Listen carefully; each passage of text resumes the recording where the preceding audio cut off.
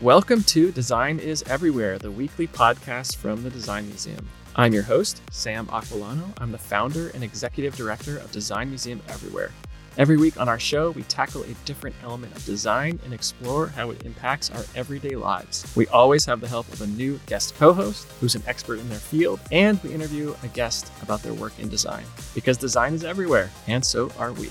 This week, we're talking about how to design the workplace to be more of a learning environment. Joining us today as our guest co-host is Elizabeth Lowry, Principal and Director of Interior Architecture at Elkus Manfredi Architects. Our special guest is Michael Horn, a speaker and author whose work explores the future of education. Before we dive in, I want to thank you, our members, for supporting all that we do at Design Museum Everywhere. You can become a member and you'll receive access to our monthly design events, our live podcast recordings, plus you'll get Design Museum Magazine. We've had recent themed issues about design and policing, healthcare design, workplace, and appropriately for this episode, our current issue is all about education. Check out designmuseumeverywhere.org and click on membership. And with that, on to this week's topic. When you think of workplace, you might think, oh man, this is the final frontier. You've spent years in school, maybe you've had some internships, you've studied abroad, you gain all these skills and experiences that will hopefully help you carve out your own career path. But what does it look like for a workplace to be a place where you can continue to grow and learn?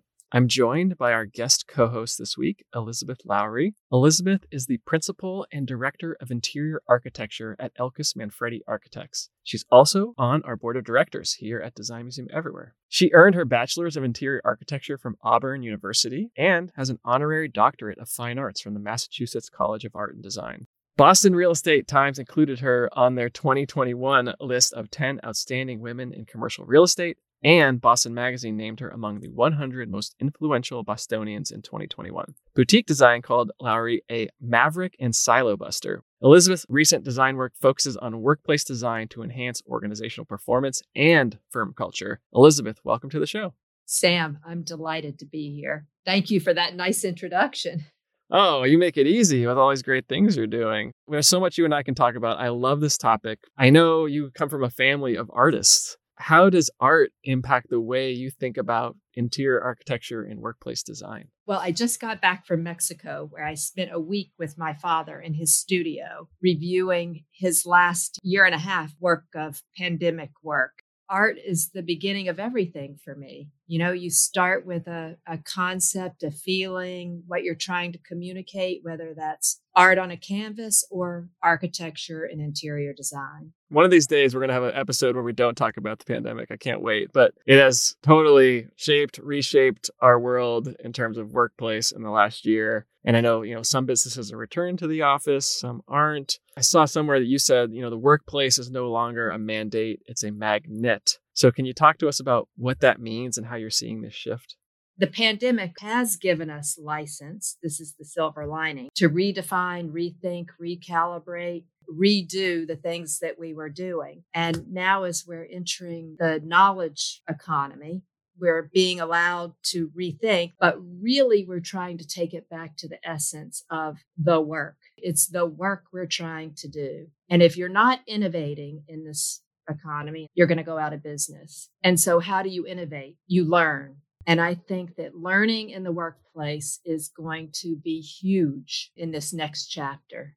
Yeah, I agree. I keep thinking about, and this is a term that's come up in the Center for Workplace Innovations, it's that work that we've done together, the summit, of like a workplace as a service, a workplace as something that you actually want to go to. I think about it in terms of there's some things that every business, but maybe not every business, but many businesses have something that you have to do in person. For us at the museum, it's like build exhibitions. For a biotech company, it might be like a lab that you're just not going to do at home. How have you reframed this thinking, I guess, in terms of like, how do you make the workplace a place where you go to get things that you can't just get at home? And I think, one of those is certainly learning, but I'll leave it to you as you're thinking about this. How are you sort of reframing the office in that way?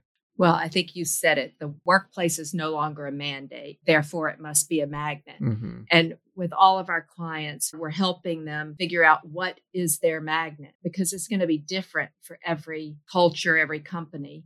which brings me back to this learning thing. When you ask people, why will they stay at their job? Why are they engaged? What is it? Is it just the money? Is it the workplace? Is it whatever? And it always comes back to learning and mentoring. So there's a race now for giving people knowledge, which then can be applied to the work and so forth. So to the magnet, it's making it a place for learning. Yeah, I love that. It's like the workplace is like a school that we're going to go to learn from each other, learn from experts. Exactly. People in the workforce today basically report that the thing that keeps them there, retention and growth, is that ability to increase knowledge. In your mind, you're constantly thinking about this stuff. What's your vision? What is that process of combining workplace strategy and a learning environment? Like, how can that look? There's a lot of things about how that can look. And of course, it'll look different in every place. The way to find the answer to that is the co-creation process, which we use at Elkis Manfredi. And I think the process you go through is so critical to the outcome. So when you engage people and you create investment in stakeholders, then you build excitement and ownership, versus if you just do it, you get revolt because people don't like things done to them. They want to do it together. So that process of co-creation helps build or uncover the uniqueness, those special qualities about your culture, the things that make it your company's place and nobody else's place, and make it that magnet that people want to go to because they've helped create it. They created their own destiny. Can you kind of dive into like how that actually works? Like, how do you kind of kick that off with a client? I'll start there. I want to dig into more of the co-creation, but how does it start? Sort of what does that process look like? Well, I can tell you when we talk about it with clients, often they get like deer in the headlights of you're not going to ask all those people, what they want. And we have to say, whoa. It's not that. It's a strategic, facilitated conversation about what will make you, the individual human being, more engaged, more productive, more challenged. And when you apply it to the work, you get the answers that you're looking for.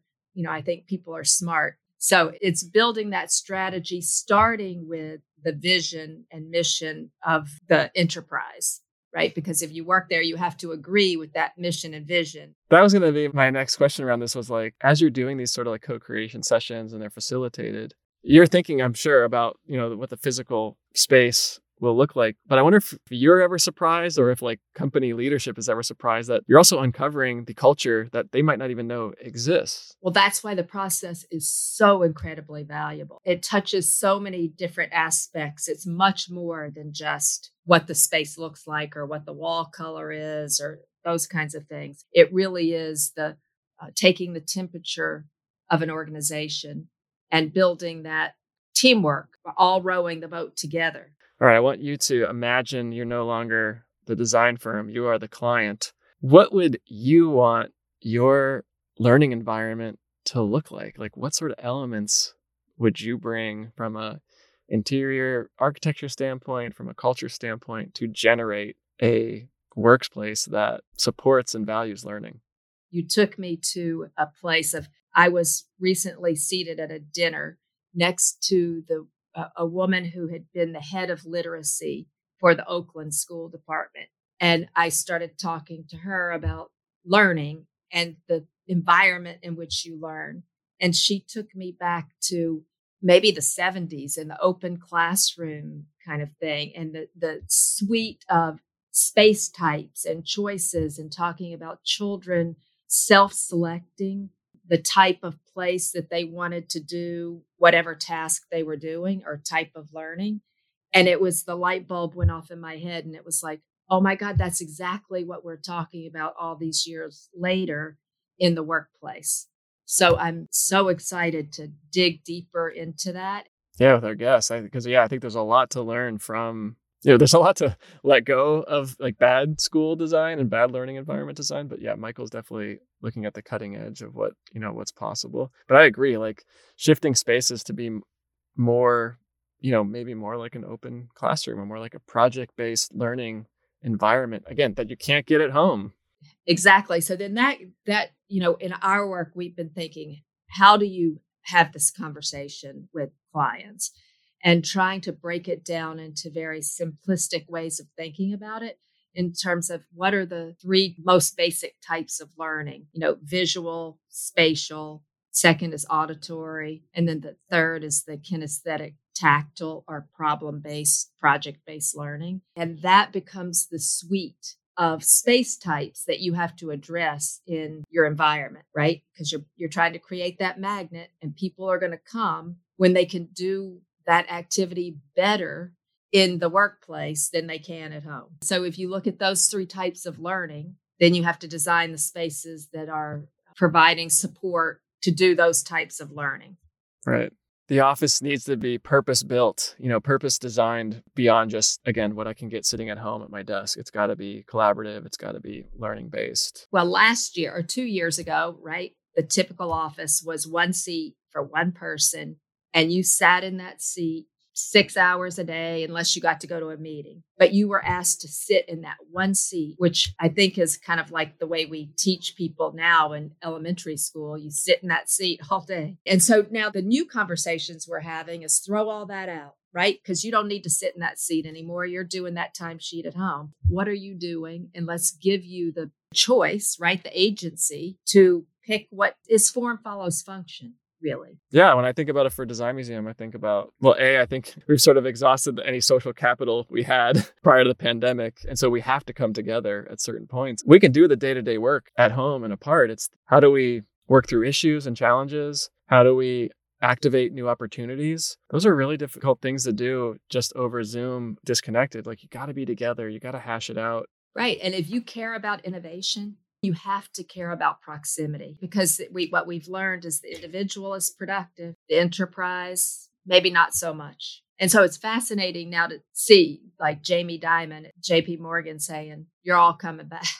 To me, that's extreme. I mean, we had at Design Museum work from home Mondays for years prior to the pandemic. And it was sort of around the same idea of like, there is work that is focus based that you don't want to be bothered. And many of us like wrote proposals and did emails and writing on that Monday. Of course, that's maybe flipped around now, but we do need to this is me talking about Design Museum. We're actively talking about how do we, multiple times per year come together as a group very frequently and regularly so that we can do those things. Exactly. It's no surprise. We've interviewed probably 8,000 people through different companies now. And 6 months ago, the question is, why will you come back to work?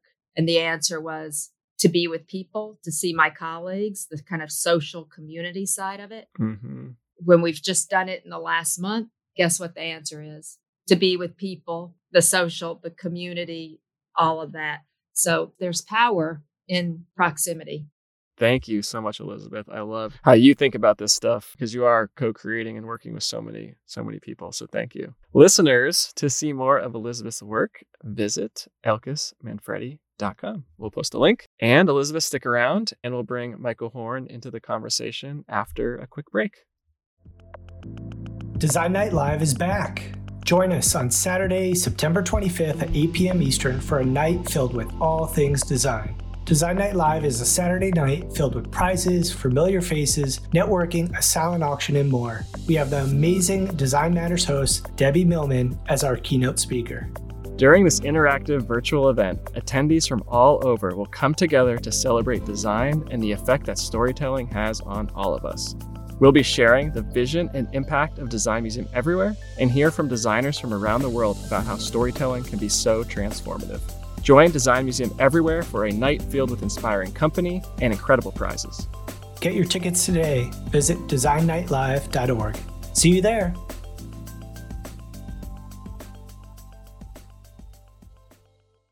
We're back, and we're joined by our special guest, Michael Horn. Michael is a speaker and author whose work explores the future of education. Currently, he is a senior strategist at Guild Education. He's also the co-founder of and a distinguished fellow at the Clayton Christensen Institute for Disruptive Innovation, a nonprofit think tank. His podcast, Future U, that's the letter U, with Jeff Salingo, discusses what's next for higher education. His Future of Education YouTube channel dives into topics of education with experts. Michael was selected as a 2014 Eisenhower Fellow to study innovation in education in Vietnam and Korea. Tech and Learning magazine named him one of its 100 most important people in the creation and advancement of the use of technology in education. What a list! Michael designs and creates a world where all individuals can build passion and fulfill their human potential in education. Michael, welcome to the show.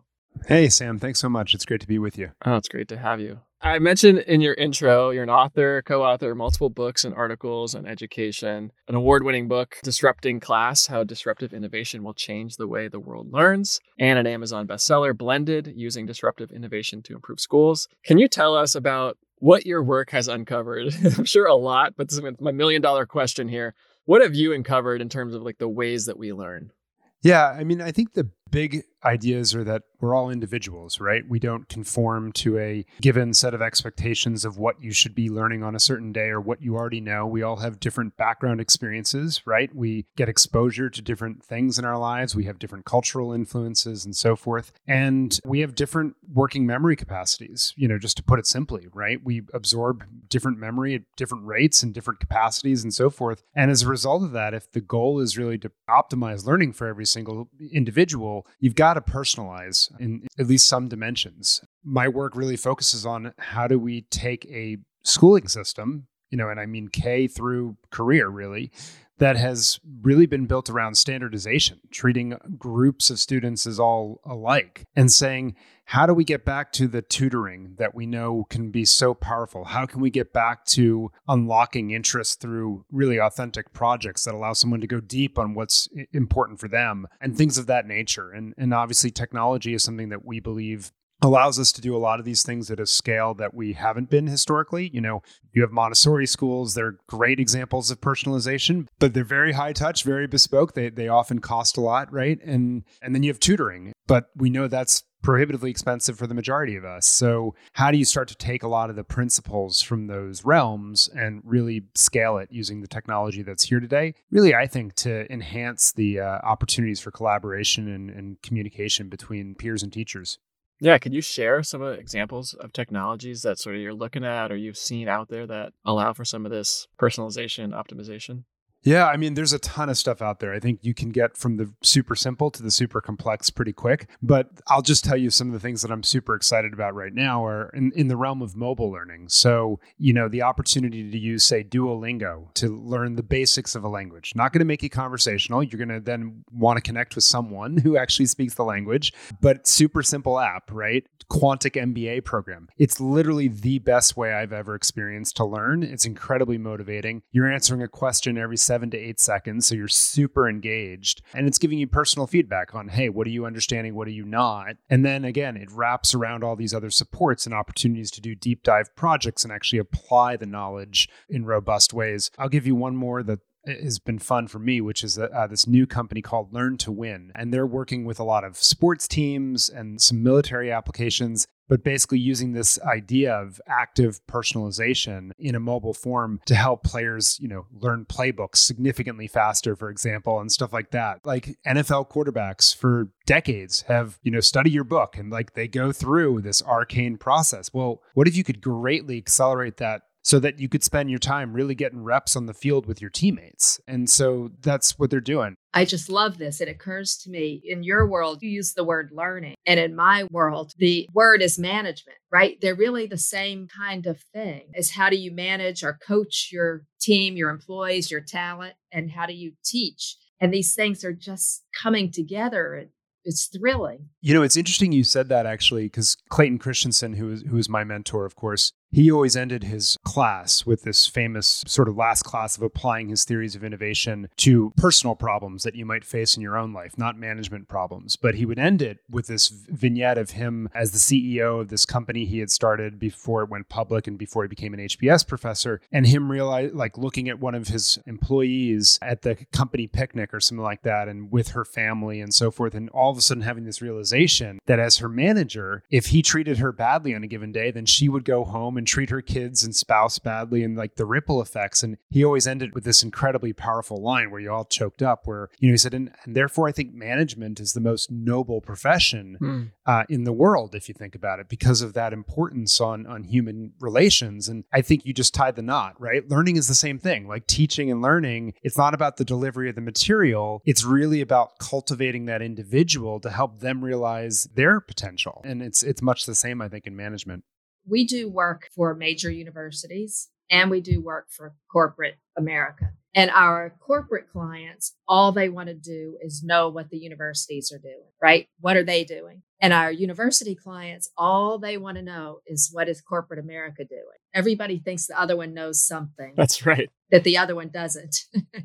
And we see this every day. So I'm spending most of my time with Guild Education, as Sam mentioned up front. And Guild is a company that essentially works with large employers to basically make their education benefit program a strategic advantage. So as opposed to this cost center, right, where we'll give you some benefits to do some degree completion or something like that. Let's actually drive real strategic goals around attraction, retention, upskilling. What do your employees need to take next steps in their lives so that they can be better for you, but also you're a more exciting place to work. And I think this crosses lots of different bounds. So we see the same thing. Like, we have a lot of academic partners, and all the university presidents, they just want to geek out with the employers, right? And like, what are you learning? And the employers, they just want to geek out with the university presidents. So I think your observation is spot on. What's so interesting, I think, about the broader work, though, is that universities today don't actually credential all the learning that goes on every single day in the workplace. Like,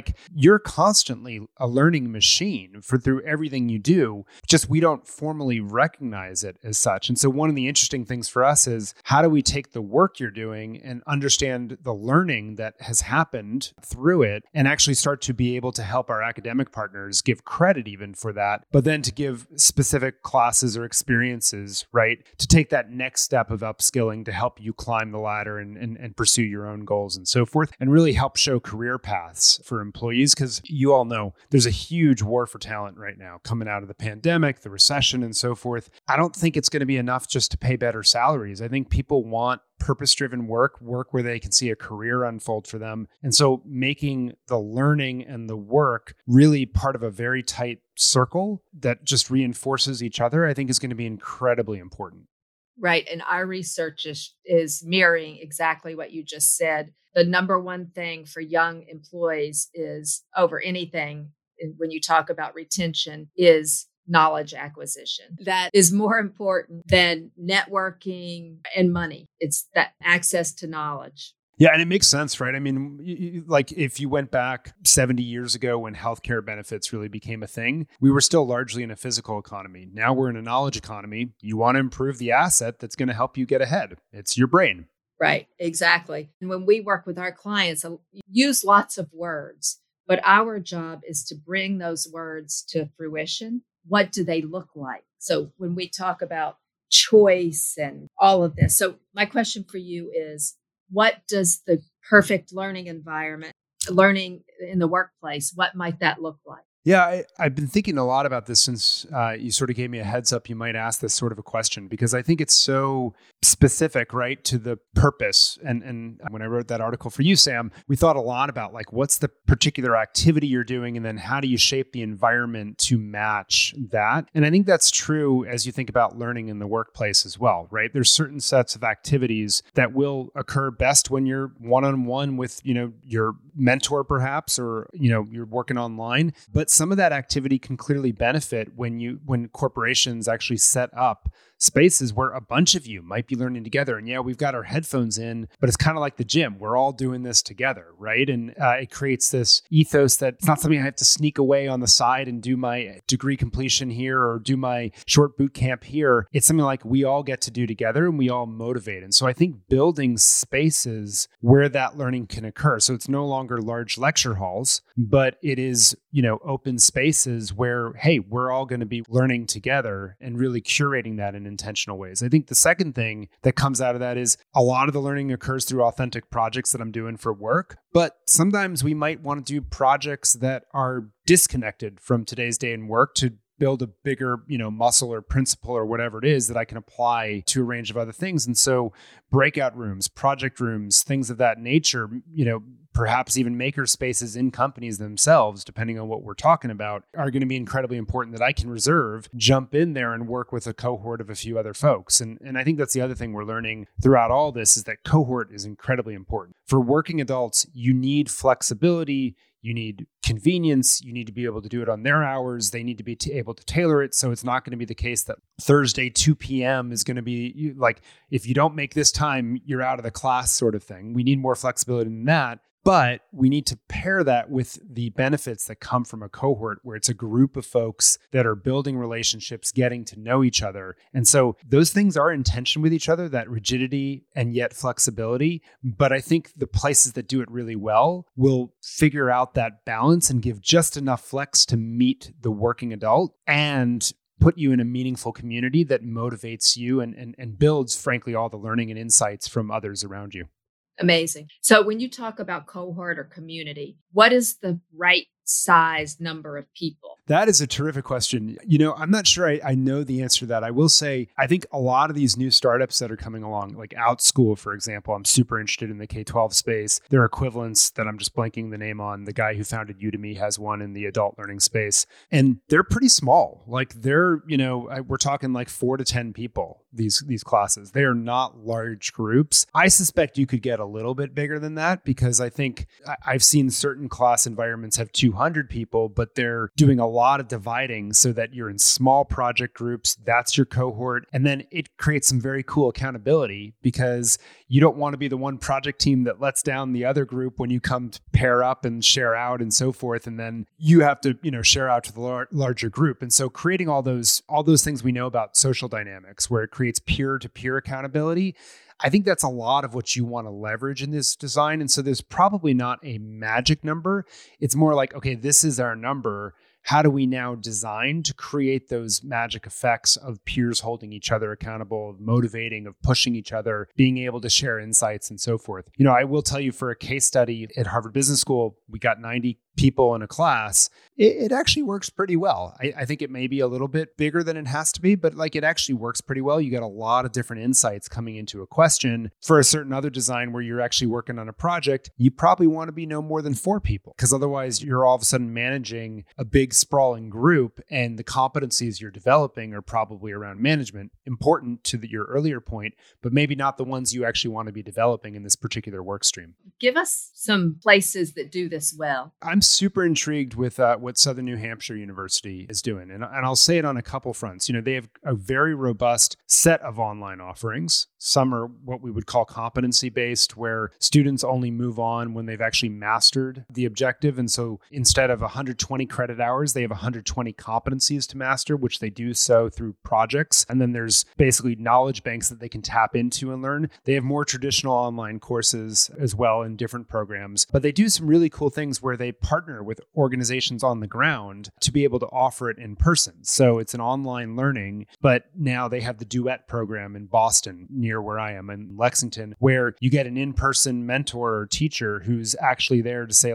you didn't show up for the meeting we said, this day, what's going on in your home life? Can I help you troubleshoot? Maybe we can line up some babysitting so that you can actually do this project on this particular day or whatever it might mean. But it creates a cohort around that. A few years ago, Southern New Hampshire acquired LRNG, which was a nonprofit that did a lot of online training around social emotional skill development. But what came with that was a bunch of centers around the country. So Philadelphia, Chicago, and so forth. And I just think it's going to be really interesting because I'm convinced that the future of this world is not online only. I'm convinced it's going to be bricks and clicks. And I'm convinced, though, it's not going to look like lecture halls or mass auditoriums that enable one-to-many delivery of content, but more these sort of, it's taboo to say this as well, but more like WeWork facilities. Sure. That pair with the learning and do a really good job of fostering community. Those are sort of the partnerships that I'm really interested in. 2U does some really interesting work with this, with partnerships with WeWork and so forth. I've seen other online programs partner with Starbucks. I think a lot of these sorts of things are the sort of opportunities we ought to keep an eye on. The word that none of us have used yet is flexibility. That's what you're really talking about, is different modes, different opportunities, different delivery methods. So how does the environment, the architecture, respond to that with flexibility? What does that word mean to you? Yeah, I think that's exactly right. Like, you think about working adults for the moment, right? And their biggest scarcity in their lives is time. Sometimes it's money, but more often than not, it's time. They have time poverty, if you will, right? They've got work, they've got kids, they've got, activities outside, they've got maintenance of their lives. Maybe they're juggling multiple jobs in some cases. So you need to be able to be flexible on the element of time, place.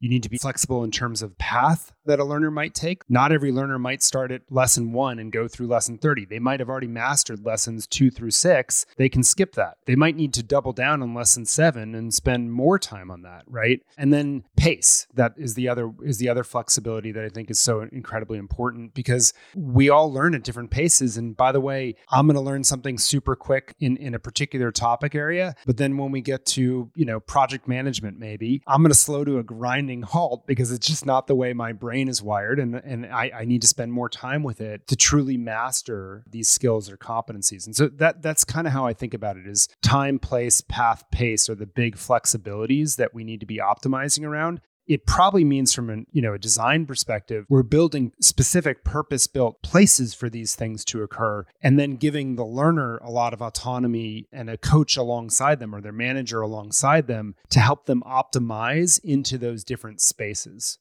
Exactly. So 2 things occurred to me right now. We used to manage big groups of people, right? So it was about the enterprise, and everything that you're saying and we're saying, it's starting with the individual. So we've turned everything upside down in terms of the way we think about it. You start with the human-centric and build out in your learning and my working. And then the other fascinating thing that you just said, you described the physical of building purpose-built rooms for different learning styles or different functions.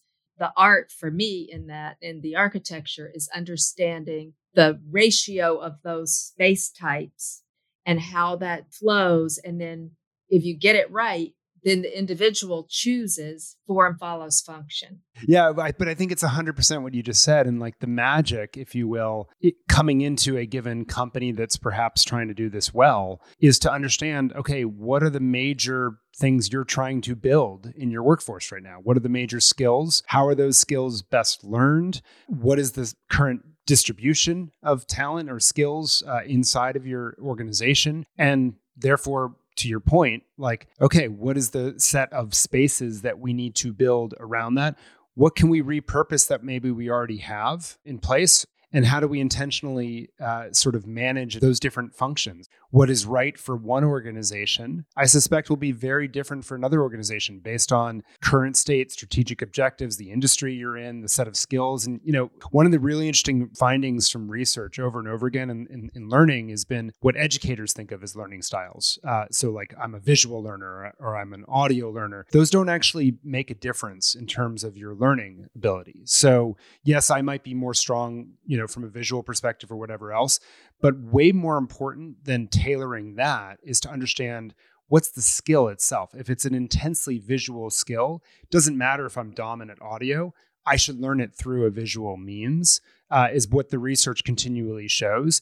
Now, other differences matter a great deal in terms of the learning, as in, like, if I have no background knowledge on a particular topic, English was a second language in my home, my working memory capacity is X, and I, have a slight maybe form of dyslexia, then you need to tailor a bunch of other things, right, for me. And then you can change that on the online platform, obviously. But to your point, right, form follows function. It's true here as well. You're student-centered, and the form is following the function of what's the skill we're trying to build, and how do we have to create the right environment for an individual then to go pursue and develop that. Right. And how can we afford not to do everything you were just saying? In, corporate America, what used to happen in 10 years right now is happening in 6 months. So the responsibility the schools and leadership have is just tremendous.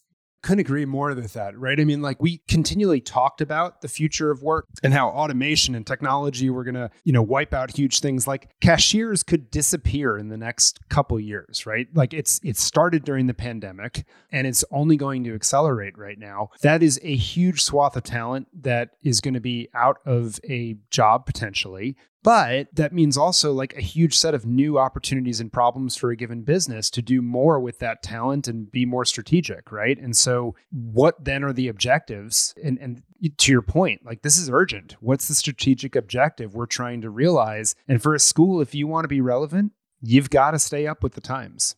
Our current issue of Design Museum Magazine is all about education. And we did a roundtable interview, and one of the interviewees was on our council, Leah Ben-Ami from C-Space. She has this amazing role as director of learning within C-Space. Are you seeing sort of like a pairing of like the space, but then these new roles that kind of have to come in, whether it's like a facilitator or in Leah's case, a director of learning? Yeah, I think we are seeing tentative steps toward that is what I would say. Not nearly enough in my mind. I mean, Sam, like I'm super passionate about this. Like I think design of space just is like almost everything. And you look at America's K-12 classrooms, right? Like why are we stuck in the industrial model? Well, you got a bunch of schools with egg crates in them and double-barreled hallways. And like, it's awfully hard to escape out of it. We tried open classrooms, but we didn't marry it with a change in pedagogy and technology. Now we've got the pedagogy and technology and we have the install base of the old classrooms. And so, you can go into then workforce learning and universities. You're starting to see more of that.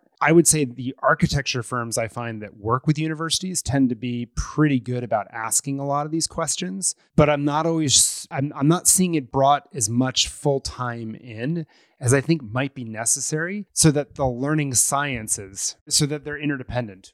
Yeah, like someone who's going to facilitate that really owns this. Yeah, I mean, look, if I was an online institution right now, like predominantly online, like a Southern New Hampshire University, 170,000 students or so now, I would be saying, okay, I think the big differentiator in the future is going to be how we do these bricks and clicks environments, right? And how we shape that experience. That means understanding the science of motivation, science of learning, how do we use space? And like, we need to get all of these things working together. Huge strategic advantage if you have that in-house, I think. I was just looking at some interesting numbers. In our research, we're seeing that companies spent 2% of their total payroll costs on training before, and that is quadrupling now. And CEOs are predicting that they're going to be spending huge numbers. 363 chief learning officers around the world carried out by Financial Times. More than a quarter said they intended to raise spending on executive education in 2021. More than 2/3 said they would use internal resources. So that's interesting. The global executive education market grew by 20% between 2014 and 2018. By 2019, the global executive education market was valued at around $2 billion. Pre-pandemic data shows average level of spending in large companies increased from $17 million in 2017 to almost $20 million in 2018. So that's a huge increase. Anyway, so I think it's beginning, right?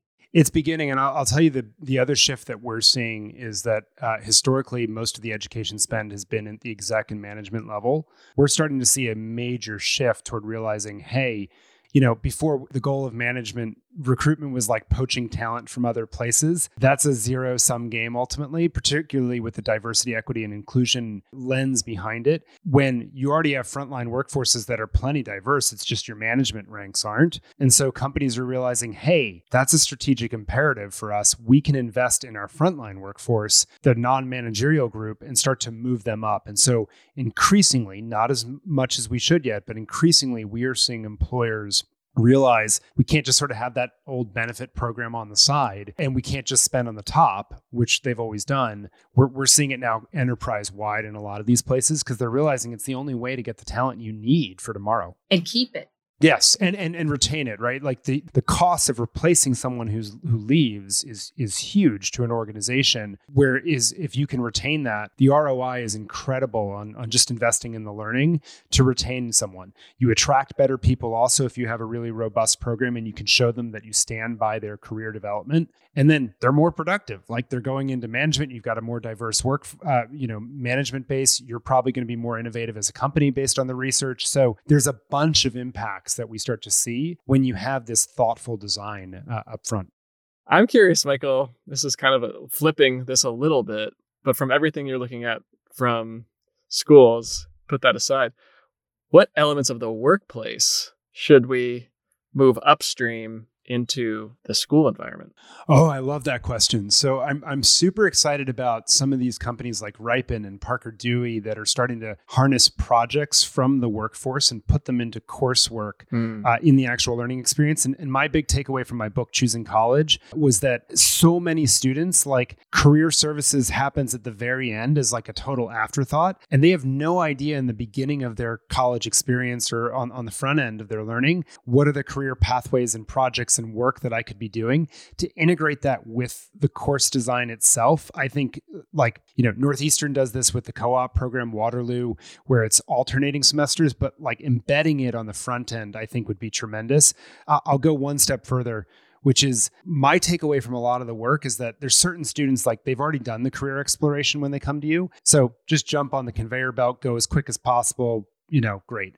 But there's a bunch of students that don't really know what they want yet. And rather than give them courses, you ought to give them like a series of immersive boot camps in different industries where you get to do like 60-day sprints, maybe in 3 or 4 industries to be like, is this something I like? Will it work with the lifestyle I want to live? Do I like the people? Can I develop a network, et cetera, et cetera? Then make some choices once you know something. That's so smart. Oh, I know a lot of people who could have really benefited from that. I didn't even know what an engineer was until junior year of college. Didn't even understand that it was a thing. So, I think colleges could do better. Yeah, no, agree. And thank you. Thank you so much for being with us and sharing your expertise. It's great. My pleasure. Listeners, to see more of Michael's work, visit michaelbhorn.com, and we'll post links to his books and the podcast, which I am going to subscribe to. Okay, it's that time. Every week we share our weekly dose of good design, our examples of good, thoughtful design that has impacted us or others in a meaningful way. I'll go first. So this week I'm thinking about travel, I guess, and I recently saw these camper trailers that I fell in love with. Their design's awesome. It's a relatively new camper. It's from a company called Happier Camper. They make a couple models, but their main one is the Happier Camper HC1. I love the design. It's sort of like retro cute with great curves. It's got two-tone color scheme, big windows. It's got a giant big rear hatchback door. Most campers have that sort of old school vibe that I think we all know of, but they're very boxy. These somehow are old school and modern at the same time. But my favorite part beyond sort of the exterior design is the interior is completely customizable and modular. So it's all based on this cube system. So each cube's 20 by 20 by 16 inches tall. And they nest into the floor like Legos. So you can have the thing just completely be storage and be open and put your kayak in there, bikes, whatever. But you can also pop them up and arrange them. If you put them all up, you have basically a giant bed, and they have individual cushions. So you have this queen size bed, or you can pop them up and make a dining room. There's little pop up table legs and tabletops. There's even a kitchenette that also fits into the cube system. It's awesome. And it can all be changed on the fly. So you could be throughout your day, switching it around on the campsite. So the trailer is 72 square feet, which seems tiny, but they had configurations that were sleeping a family of 4 or even family of 5 with this bunk bed cube system. It was so neat. So you can also, of course, like I said, haul your bikes and kayaks and get all set up and then change it around for mealtime or bedtime. So I am putting the Happier Camper on my someday wish list. Check them out at happiercamper.com. Okay, Elizabeth, you're up next. Well, I guess I also had travel on my mind. I had the great opportunity of spending the last week in a glass house in the middle of the desert. And thinking about this question, it occurred to me that sometimes good design is invisible, that it was a glass house and I could be with nature. Yeah.